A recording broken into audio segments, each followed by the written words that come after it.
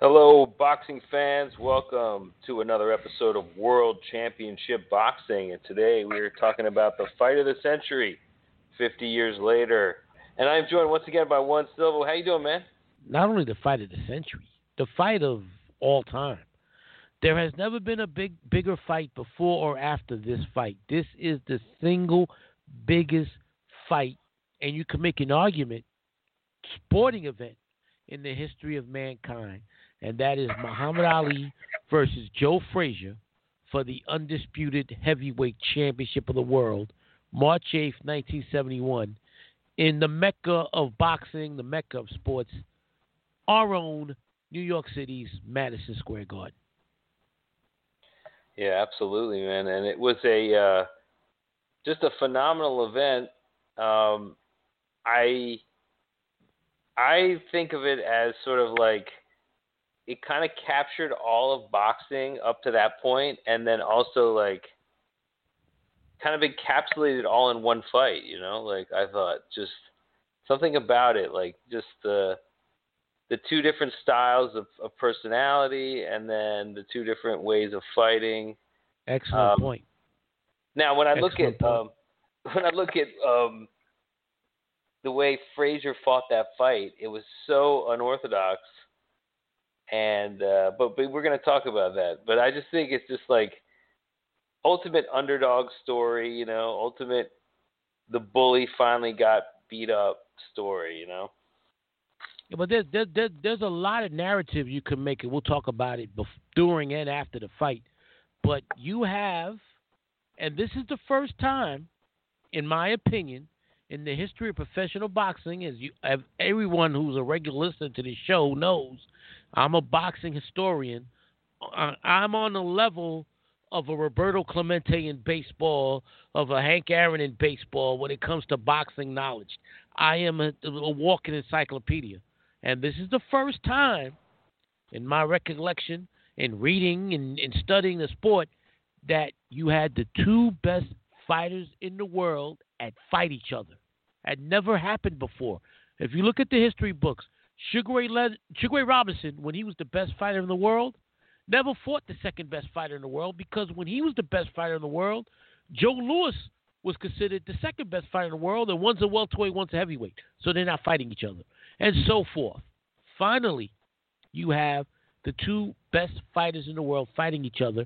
You have the previous heavyweight champion, who never lost the title in the ring, against the new heavyweight champion, who hadn't beaten the heavyweight champion before.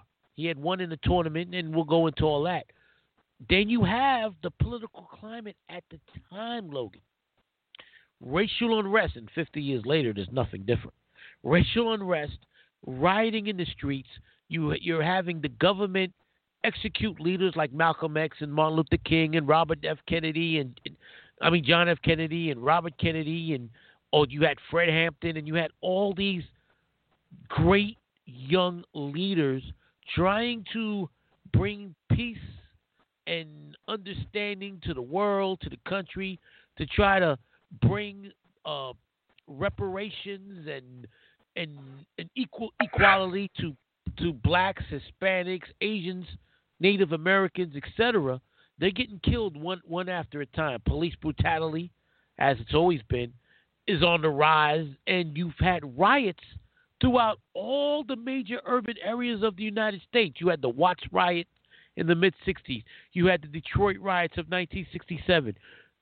You had the riots in Washington and Boston and Newark after King was assassinated in 1968. And in the middle of this, in 1967, Muhammad Ali is stripped of his world title because he does not want to enter an illegal war. It's against his beliefs, it's against his religion.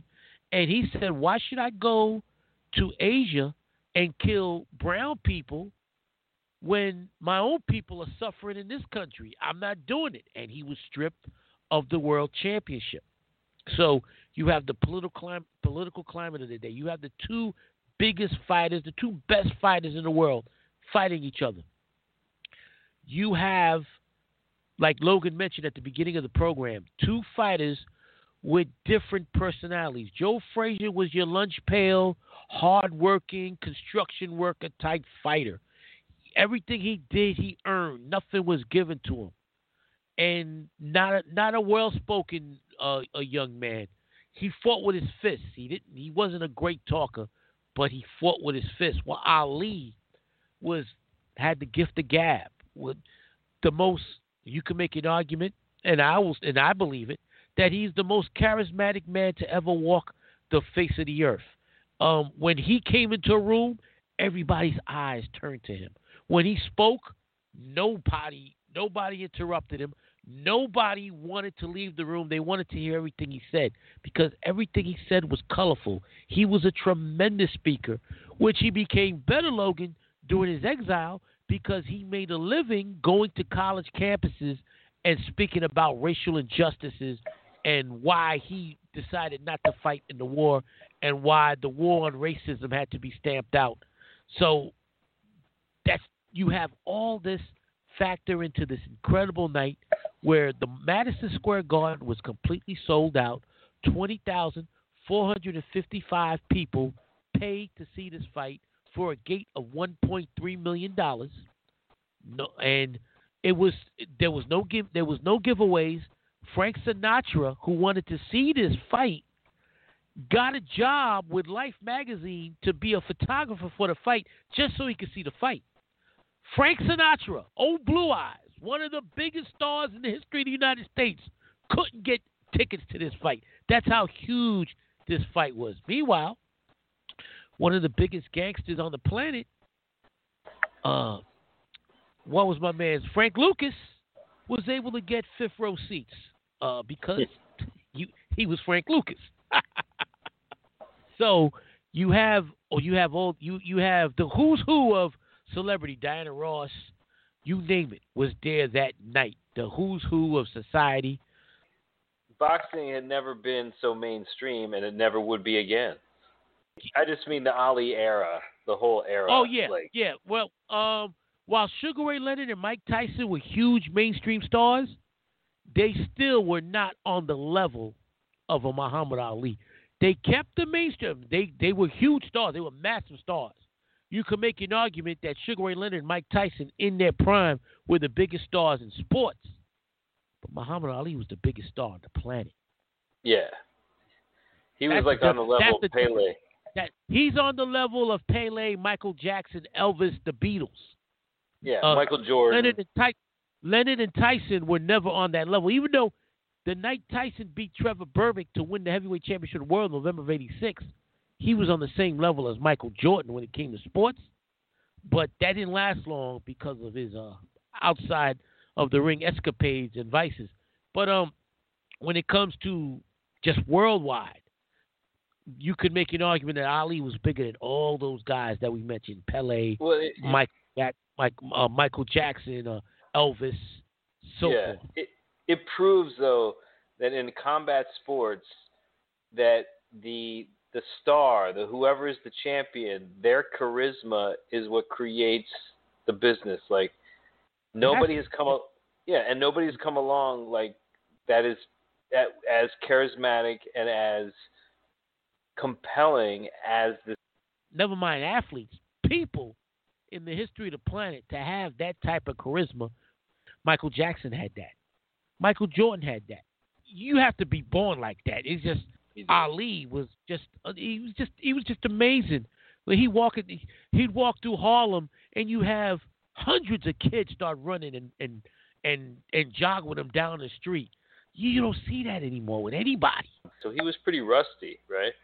He did have 2 fights before this fight. This wasn't his first fight after, even though promoters were pushing while Ali was in exile from April of '67 to October of 1970. So we're talking 3.5 years.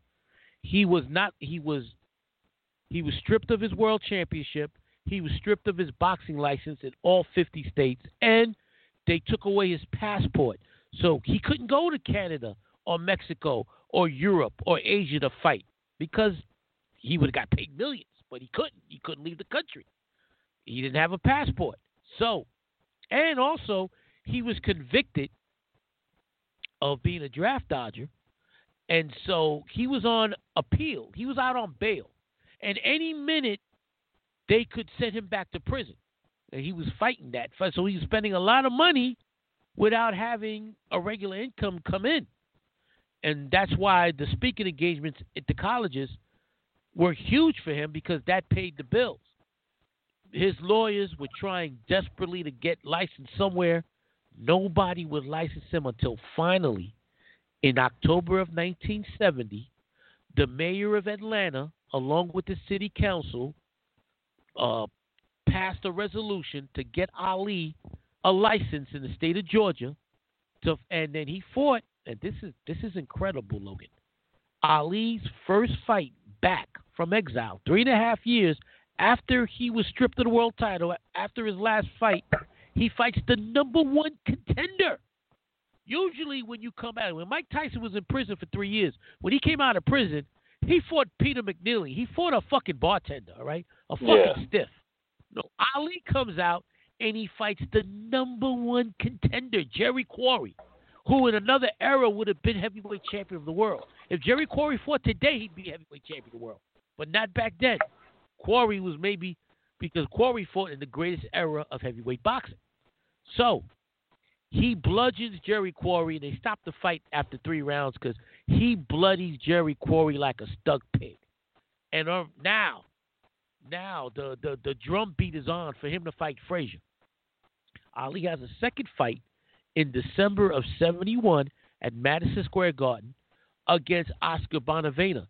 The reason Ali took this fight, because Bonavena fought Frasier twice, and in the first fight, he knocked Frasier down twice and gave Frasier hell and almost beat Frasier. Frasier won a very tight decision that could have gone either way. And so Ali figured if he could beat Bonavena more convincingly than Frasier did, that would show the world that he was still Ali and he was still the much better fighter. Bonavena gave Ali hell. Bonavena was had one of the greatest chins in heavyweight boxing history. He kept coming. He was your typical Argentinian bull. He'd bull into you. He'd grab you. He hit you below the belt. He gave Ali problems for the first 14 rounds. Ali was winning the fight, but he did not look impressive because Bonavena was a tough fighter to look impressive. Finally, in the 15th round, Ali came to life and knocked down Bonavena 3 times to knock him out and win in the 15th round to set up the fight in March of 71 against Joe Frazier. Joe Frazier was the heavyweight champion of the world after knocking out Buster Mathis in a tournament to win the New York State Championship that was stripped from Ali. And then in a unification fight a year prior to the Ali fight in 1970, he knocked out Muhammad Ali's childhood friend, Jimmy Ellis, who was the WBA champion, to become the undisputed, well, not just undisputed, but the recognized heavyweight champion of the world. But Ali was still recognized by the Ring magazine as the heavyweight champion of the world, despite the fact that he hadn't fought 3.5 years.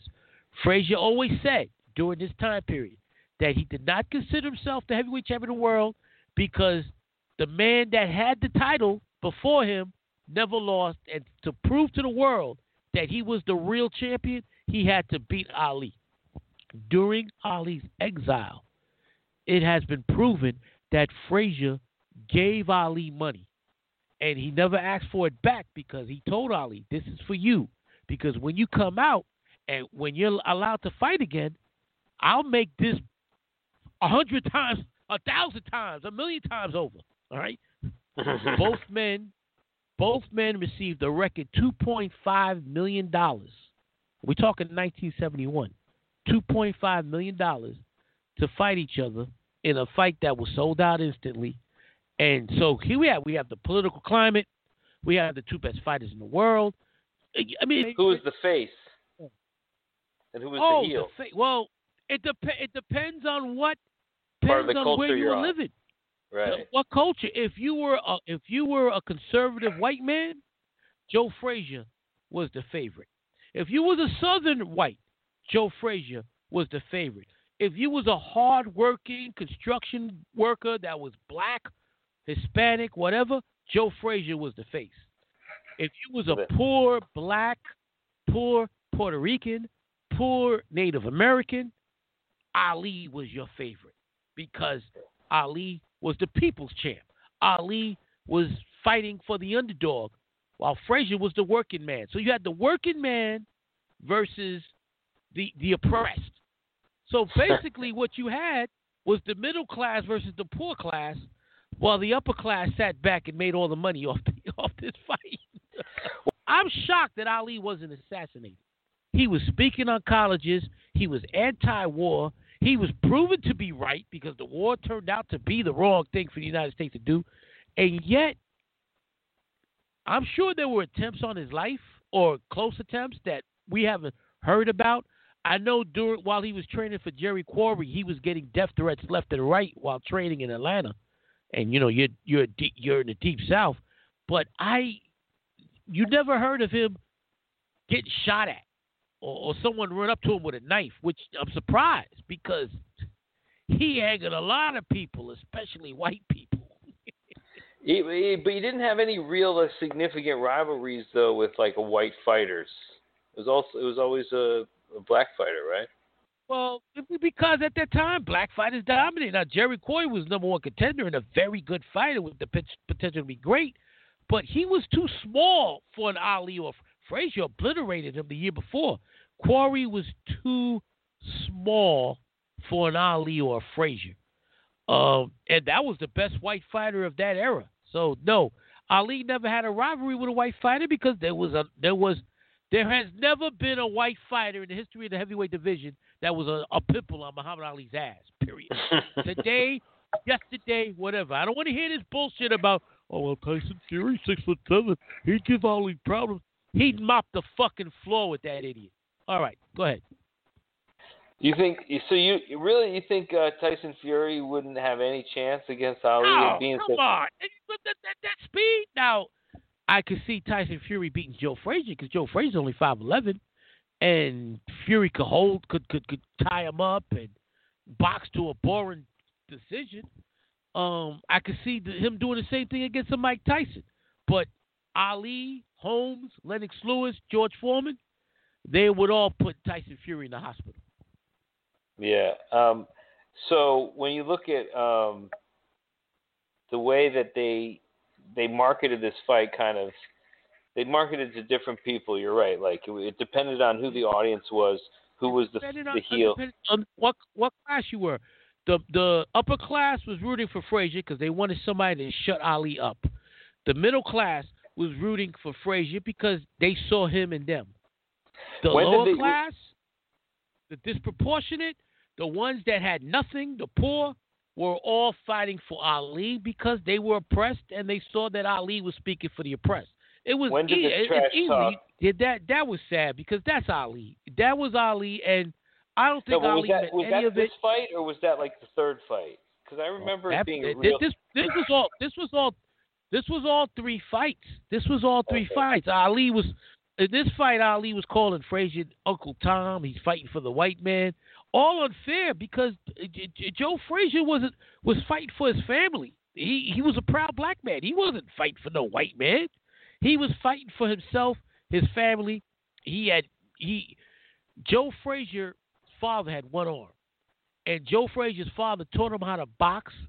But what he did was he told Joe to use an axe to chop wood with his left hand because his father was left-handed as a way to strengthen that left hand. And in the history of boxing, you can make an argument that Joe Frazier has the greatest left hook in the history of boxing.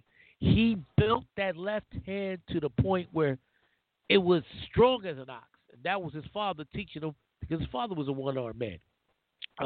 Joe Frazier was a hard-working man from the Carolinas who moved to Philly as a young man, learned to box under Eddie Futch and Yancey Durham, and and had an incredible style that later on will be mimicked by Mike Tyson. He bobbed and weaved. He was a short heavyweight, 5'11". He would bob and weave to make himself even harder to hit. He'd be low to the ground, and you'll be punching down, open for it because you're punching down, your chin's in the air. Boom. Yeah, I mean, he fought a lot like Marciano too, right? I mean, like hitting the arms, hitting the body. He'd hit everything.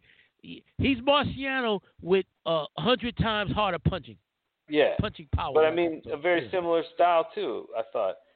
I thought like Jack Dempsey, where they hit you everywhere. They hit you everywhere, and Frazier, and we'll talk about it in this fight. That body punching was incredible. Yeah, you can't do a rope-a-dope with that kind of body punching, man. No, you just no. And then it Ali, doesn't work. anytime Ali tried to do rope-a-dope, he'd get his ass kicked, man. That does not work against a fighter like Joe Frazier, because his main purpose at the beginning of his fight is to wear you down to the body. Yeah, and to put you up against the ropes and kill your body. So don't fucking get on the ropes with these guys. But so we saw this fight here, Ali. He thought he could rope-a-dope his way to a victory, but it was one of the worst strategies I've ever seen him execute. Well, let's get into the fight. The first 5 rounds is Ali, the Ali before he went into exile. The first 5 rounds, Ali is moving. He's pumping that incredible left jab of his. He's landing that right cross. He's keeping the fight, for the most part, in the middle of the ring. And he got hit, though. He got hit in that 5 rounds. He was landing more than he got hit, and he was moving, and he was, for the most part, in the first 5 rounds, was keeping the fight in the middle of the ring. But Frazier, with that bobbing and weaving, Frazier was determined this night that in order for you to beat Joe Frazier on the night of March 8th, 1971, you had to take an axe, like he used to chop wood with, and cut his neck off. Yeah, because he was determined. He was in a zone.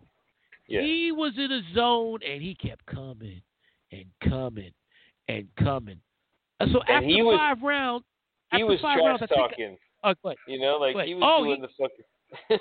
Yes, he was. Matter of fact, I forgot what round it was, but during this fight, they were in a clinch, and Ali was like, man, you can't beat the greatest. You can't beat me. God's ordained me. I'm God. And he goes, well, God's about to get knocked on his ass. Man, it was just, but the thing is, I thought some of the stuff that Ali was trying to do, like he was keeping his arm all the way outstretched. Did you see that? Like when he's just like, when he started to get tired. That's because he was exhausted. See, this is where maybe the 3.5 years started to take its toll, being not fighting. Maybe the rust. I never used that as an excuse, because he had 2 fights before this fight. It wasn't like he fought Frazier right away, which is what they wanted 2 or 3 years before this fight. They wanted to put him in the ring right away with Frazier. He fought 2 tremendous fighters before he fought 2 aggressive fighters. It wasn't like he fought stiffs. So I'm throwing that out the window.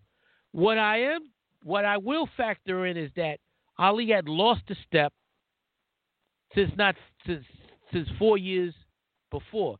Ali in this fight, he's 29 years old going into this fight. He was exiled at 25. And when can you imagine if he hadn't been exiled, right? What a different. Right. Ali at 25, Muhammad Ali at the age of 25 in 1967, before he was exiled, before he was stripped of the title, was a perfect fighter. He was the fastest heavyweight that ever lived.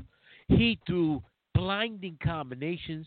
His foot speed was impeccable. 25, I'm looking at 2 other fighters I saw at 25 in my lifetime that were that perfect. And I'm talking about Floyd Mayweather and Roy Jones Jr.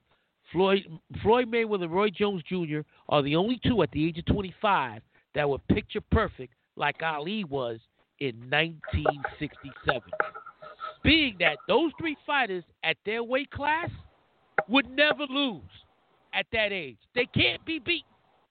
That's how great Ali was before his career was almost stolen away, and his prime was stolen away by the U.S. government.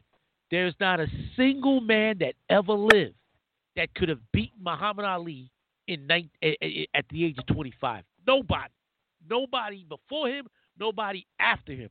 That's how great he was. That Ali beats Frazier, but that Ali's not in the ring. There's a 29-year-old Ali who's lost a step. You see signs of the brilliance because with Ali, the first 5 rounds, Logan, when he's moving and landing, he's landing at will, and those punches are rapid, moving, and fast. You still see the greatness, but the Ali at 25 could move for 15 rounds.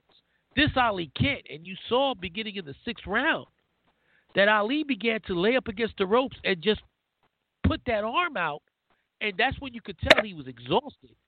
And what Frazier did, Frazier was like, he pushed the arm out the way and just started beating the hell out of that body like a drum. And Frazier kept coming. Now, Ali and Frazier are about the same age, but the difference is Frazier's been active. Ali hasn't. So yeah. Frazier has not lost. Frazier is in his prime. Ali should be in his prime, but is not because his prime was stolen away from him. And so he's making up for lost time. Never mind the rust. It's inactivity. He's making up for lost time. He's fighting a guy that's been fighting at a high level for the last 3 years while Ali just started fighting again. And he's lost that step, and Frazier's determined, and Frazier, and they talk about how fast Ali was. Look at the speed of Frazier. Look how lightning those left hooks and right crosses to the body are. It's incredible. You're seeing a fight here at the highest level. The 2 best fighters in the world fighting at a high level. Now, Ali's not the same fighter he was 4 years ago, but this man in 1971, when he fights Frazier, the only man that ever lived that could have beaten Ali that night was Joe Frazier. Because you see the hell he gave Frazier hell. This wasn't an easy fight. No, it was for Frazier. Frazier was more beat up in his face than Ali at the end of the fight. And we'll go into that. So in the 6th round, Frazier staggers Ali for the first time with 2 flush left hooks. And Ali is tired. He's playing around. Round 7 was incredible because they went toe-to-toe. 7th round was one of the greatest rounds in heavyweight title history. They went toe-to-toe. But Ali really was exhausted after that. I think he sapped his strength by throwing so many punches because in the 8th round, Ali's laying up against the ropes, Logan, and he starts doing that pity-patty shit. Yeah. I'm like, come on. Go ahead, Logan. I was just saying, he never – I didn't see him hit the body like one time, man. Like he was – Well, Ali never went to the body. Occasionally Ali would throw a jab to the body, but Ali never went to the – like Ali was not an inside fighter. Ali fought from the outside. And it's very hard when you're an outside fighter. For perfect example, Larry Holmes never went to the body because he fought from the outside. Lennox Lewis never went to the body because they were boxers that moved and stayed outside and used their jab to control the distance. So those type of fighters aren't going to go to the body because even when they have people in trouble. And Lennox, when he had you in trouble, would go to the body. Larry too. Ali, no. Ali would headhunt the entire way. And Ali could get away with it because he had such blazing hand speed that no matter how much you covered up, if he threw 10 punches, rapping like 3 or 4 are going to get in flush. So Ali could get away with that because he had incredible natural skills, sort of like a Roy Jones Jr. or Floyd Mayweather at 25, where they didn't have to go to the body when they hurt you because their hand speed was so incredible that no matter how you wrap your arms around your chin and your face, you're not going to block all those punches. Many of them are going to get in. So that's why I believe Ali was never a avid body puncher. He would jab to the body on occasion, but other than that, your rib cage was safe when you fought Muhammad Ali. So how did he avoid getting punched before this?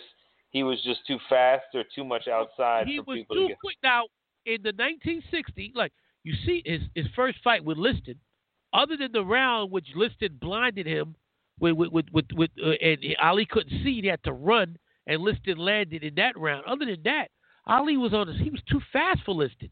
He was landing combination after combination. Liston couldn't get inside. Also, Liston was 6 feet. Ali was 6'3". Ali was much taller, much quicker, and Liston couldn't deal with it.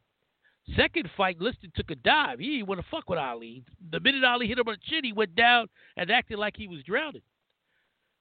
Nobody in the 1960s, Ali was in trouble a few times, but always recovered real quick, because what people didn't realize then that they found out on this evening was that Ali had the most incredible chin in the history of the heavyweight division. Right, and up to this point, he had never been tested. Right, and he had never been. I mean, he had never received in his whole career boxing as many punches as he did in this one fight. I think in this one fight, Frasier landed more punches in this fight than Ali's entire career up until that point. Right, yeah. And by a lot. I mean, probably by lapped it by like, a couple times. Probably by twice the amount of punches he ever took. Yeah. So this fight, I think dramatically hurt Ali. Like, I think he was never the same. It hurt both fighters. And you're not the first person to say that. Neither fighter was the same after this fight. We'll go more into this after we finish going over the fight. But you make a great point there, because Joe, I'll save it for after the fight. But let's just get back to the round by round. So the 8th round, you see, he starts doing that pity patty shit, and my father, and I've seen this fight. I saw this fight with my father every year. Now, Logan and I are from New York City, and WWOR, Channel 9 used to be WOR back in the day, back in the 70s and 80s. And Logan, between 1978 and 1986, Channel 9 WOR would show the same footage I texted you that you watched. That was part of a 2-hour documentary called Ali the Fighter. They would show every year on Channel 9, where the first half is a documentary leading up to the fight, and the second half is the entire fight minus color commentating. Oh, it's the footage I gave you is no announcing. It's like you're actually inside the ring. It's like you have a front row seat to this fight, because there's no announcing. So you don't hear, and there's no announcer swaying you. So every time I've seen this fight, and I saw this fight with my father several times. I bought the DVD of this fight when it was finally released 16 years ago. I've seen this fight anywhere from 25 to 30 times, and every time I've seen it, I've scored it differently, because there's so many damn rounds, Logan, that could have gone either way. But I always have the same outcome, and I'll get into that later. It's just crazy. It's just crazy. So, in the 9th round, another great round as far as toe-to-toe action. Ali gets his second win and lands several incredible combinations. In the 10th round, same thing. They're going toe-to-toe, and Ali is holding his own. And you could make an argument that Ali won rounds 9 to 10, but they're very close. But now, the turning point of the fight, the 11th round, the biggest punch of the fight landed as Frasier hits Ali with a booming left hook. And this is where Ali proved, A, he could take a punch, B, he had heart, and C, that he was the most intelligent fighter that ever lived inside the squared circle, because he got hit and he's out on his feet, but he quickly uses his head and pretends that he's not hurt by exaggerating, by acting like he's exaggerating that he's hurt. So Frasier is like, doesn't go in right away, because everybody knows that Ali likes to play, and Frazier's like, maybe he set me up and he's really not hurt, and I'm going to walk into something. And that saves Ali from getting knocked out in the 11th round. Time Frasier realizes that Ali is bullshitting, the round comes to an end, and Ali escapes what should have been a knockout. Because, he oh got my rocked. God. Yeah, because that pretending saved him from getting knocked out. The 12th round, Ali's just holding on. His head's still not clear. And Frasier is banging that body like a drum. The 13th round, toe-to-toe, incredible action. Frasier staggers Ali again with a left hook. 14th round, Ali knows that the fight is in the balance, that he could be losing, and Ali puts on a clinic, landing combination after combination. So after 14 rounds, every time I've seen this fight, Logan, and I don't always score the rounds the same. I had this fight dead even. Every time I've watched this fight 25 or 30 times. Every time I've had this fight 7 rounds apiece going into the 15th round. Now, back then, for the young listeners, there was no such thing as a 10-point must system. Back then, you scored the round for a fighter. It was just the round. It was by a round system. So you'd have to win. Even if you got knocked down, it only counted as 1 round. So right now we had it 7 rounds apiece on my scorecard. Every time I've seen this, going into the 15th round, Ali comes out strong in the 15th round.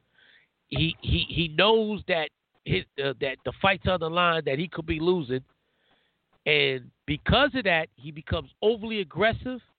And Joe Frazier lands one of the greatest left hooks that has ever landed, that's ever been thrown, that's ever caught somebody. Ali gets hit, and he goes down like he's been shot. Yeah. And this is where Ali proved that he maybe not the greatest fighter of all time, but he was one of the 2 or 3 greatest fighters of all time.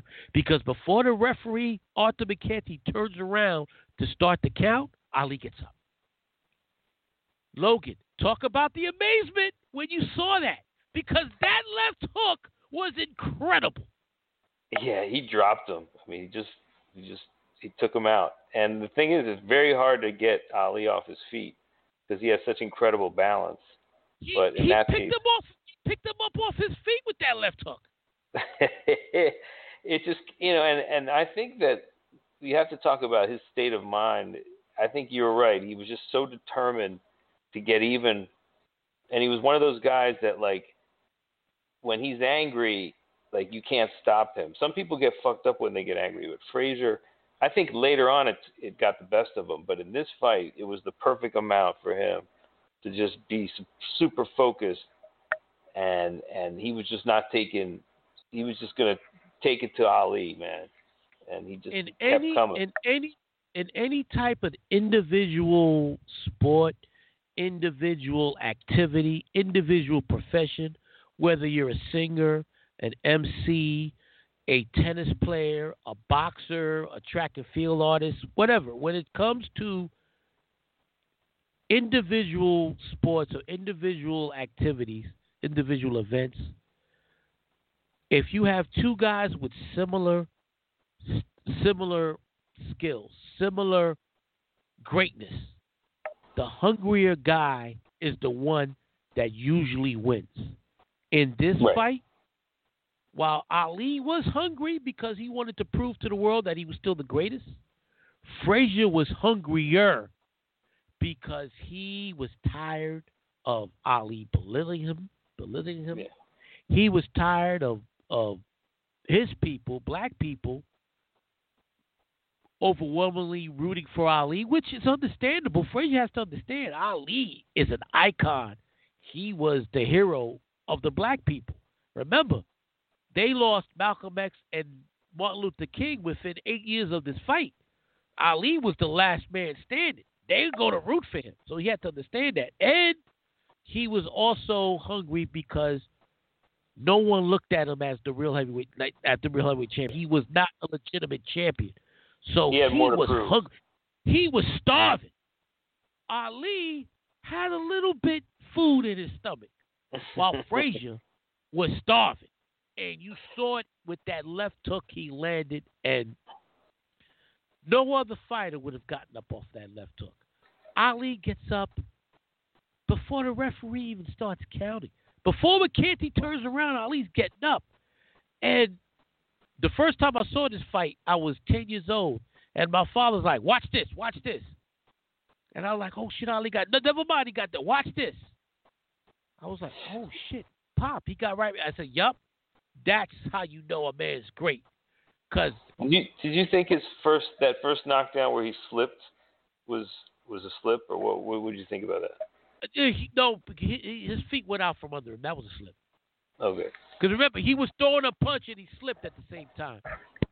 The punch wasn't as big as the one in the 11th round where Ali pretended that he wasn't hurt, that he was playing hurt when he was really hurt. And I think that was a bigger punch than the knockdown. I don't know how Ali survived this fight, but Ali gets up and he holds on, and Frazier wins a unanimous decision. One judge gave Frazier 11 rounds. I don't know what the fuck that judge was smoking. I think that judge had his scorecard written up already. He was probably anti-Ali because he was pro-Vietnam War and said, man, fuck that Negro. I'm not. This is my scorecard. I'm not seeing anything. He gave Frazier 11 rounds. Frazier didn't win 11 rounds. Ali didn't win 11. Nobody won 11 rounds in this fight. Arthur McCanty had it 8 rounds to 6, 1 round even. And the third judge had it 9 rounds to 6, which I could see because there were a lot of close rounds in this fight. But 11-4, hell no. Anyway, Frazier, I had it 8-7 Frazier. Frazier wins the fight deservedly. But this hasn't been spoken about a lot. But those that were there, people know this. Both men had to go to the hospital, but Ali was checked out right away. Frazier, reports are that Frazier almost died from the amount of punishment that he took that night. Joe Frazier was never the same. Muhammad Ali was never the same after this fight. There should have been an automatic rematch. That's how great this fight was. And Frazier held off. Frazier did not give Ali a rematch.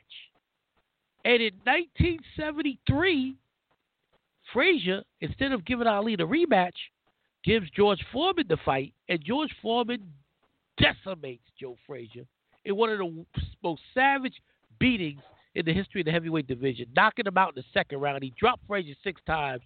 It was a brutal beating. What if he fought him pre-Ali? Do you think he would have been so easy, or he would have had a harder time? It's a bad match. Foreman is 6'5", punching like a mule against a 5'11" Joe Frazier. Frazier's too small. No matter what. Just like if Mike Tyson ever fought George Foreman. Too small.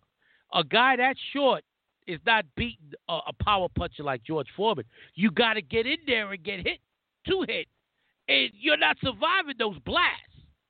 And Joe Frazier had a tremendous chin, but he's no match for George Foreman. George Foreman never lost to a slugger. He only lost to boxers. See what you're saying. So yeah, even when he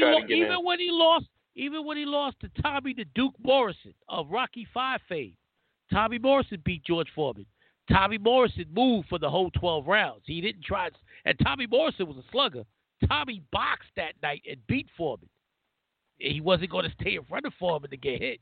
Yeah, he beat a 40-year-old Foreman, but who a year later won the heavyweight championship of the world again. Right, but he would have.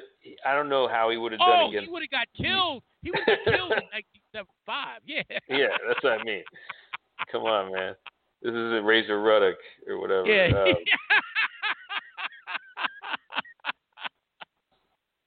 So Frazier doesn't fight Ali right away. Fights a couple of stiffs. Ron Stander, he almost kills Bob Foster, the light heavyweight champion of the world. And Foster, even though he was much taller than Frazier, was too damn skinny to beat a Joe Frazier. Too small physically. He was 6'4", but he didn't have the bulk in size like a George Foreman or Muhammad Ali to compete with Joe Frazier. And so he gets brutalized by George Foreman, and then that same month, Ali loses to Ken Norton. And so now things turn. Are both these guys done? To piggyback on your point, that first fight took a lot out of them. Ali wins the rematch against Norton and then beats Frazier in a rematch in January of '74 to get the shot against George Foreman, and he beats George Foreman in one of the greatest comebacks in sports history. Finally wins the heavyweight championship world. And then you have the iconic third fight, the Thriller in Manila, which I consider the greatest fight in the history of boxing. And that's a fight that we'll talk about sometime this year because, as you notice, listeners, the last few episodes we've been doing have been historical pieces on one event or one person. We did Hank Aaron, we did Leon Spinks, and tonight's the 50th anniversary of Ali versus Frasier. In my recent articles on Fight Game Media, I wrote this as the third greatest fight of all time, Frasier versus Ali. I will not argue with people who consider it the greatest fight of all time because consider the action in the ring, the political climate at the time, the monumental impact this fight had. There's never been a bigger fighter, or you could make an argument, bigger sporting event before or since. And one thing I want to add, this fight was on closed circuit. There was no pay-per-view back then for young listeners out there. Guess how many people paid to see this fight across the world? I'm gonna let you venture a guess real quick, Logan. Let's see. 500 million? You're a little bit up. It was 300 million. Okay.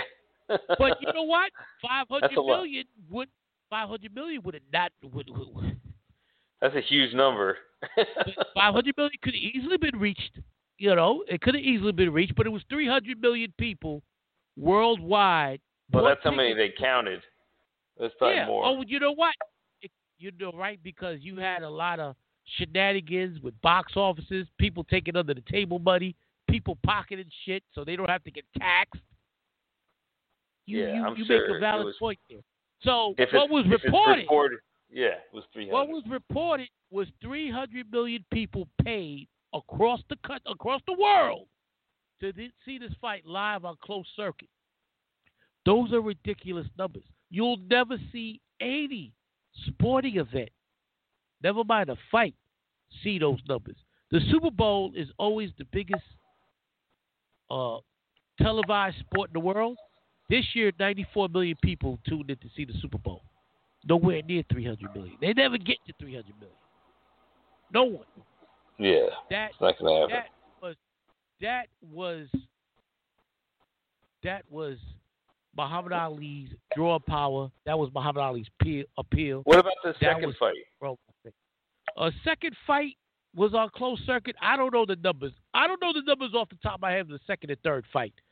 The third fight did huge numbers, but I believe that in the history of boxing, no other fight had this amount of people watching across the world at the same time. The second fight was an interesting fight. I mean, you had Ali on his toes, staying off the rope. Oh, Ali boxed beautifully in that fight and was never in trouble. Stayed outside. It's funny. The second fight was what happened in the first fight. The first and the third fights were Ali having to battle hell and beyond. He didn't have to do that in the second fight. Yeah, I wondered why he didn't fight the third fight, but we'll talk about that, the way he did the second fight. We'll be talking about that sometime down the line, probably on the anniversary, because the anniversary is that fight happened September 30th / October 1st, depending on where in the world you were at the time, because the fight happened in the Philippines, and we know the Philippines are several hours ahead of us.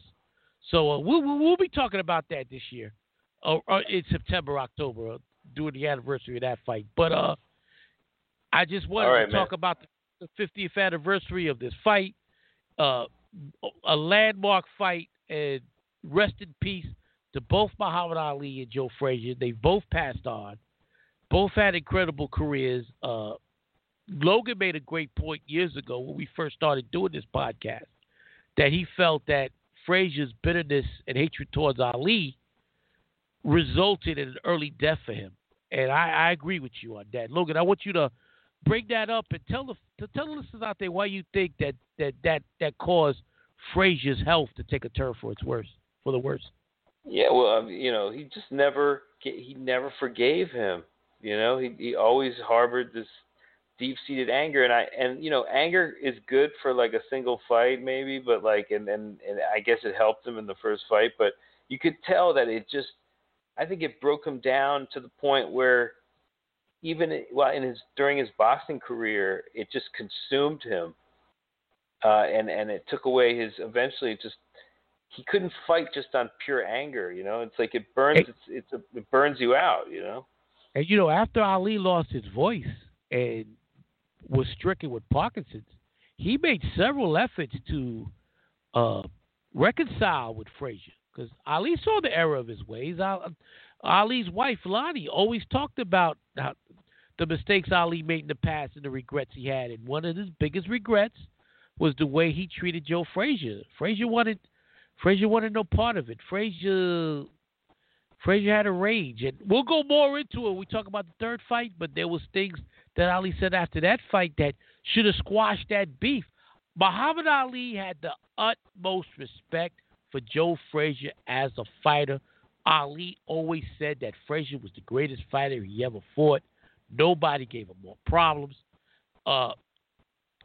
Frazier could not get past the comments, and Ali made some disgusting, disparaging remarks about Joe Frazier, saying that he'll beat the gorilla in the Thriller in Manila, called him an Uncle Tom, called him ignorant.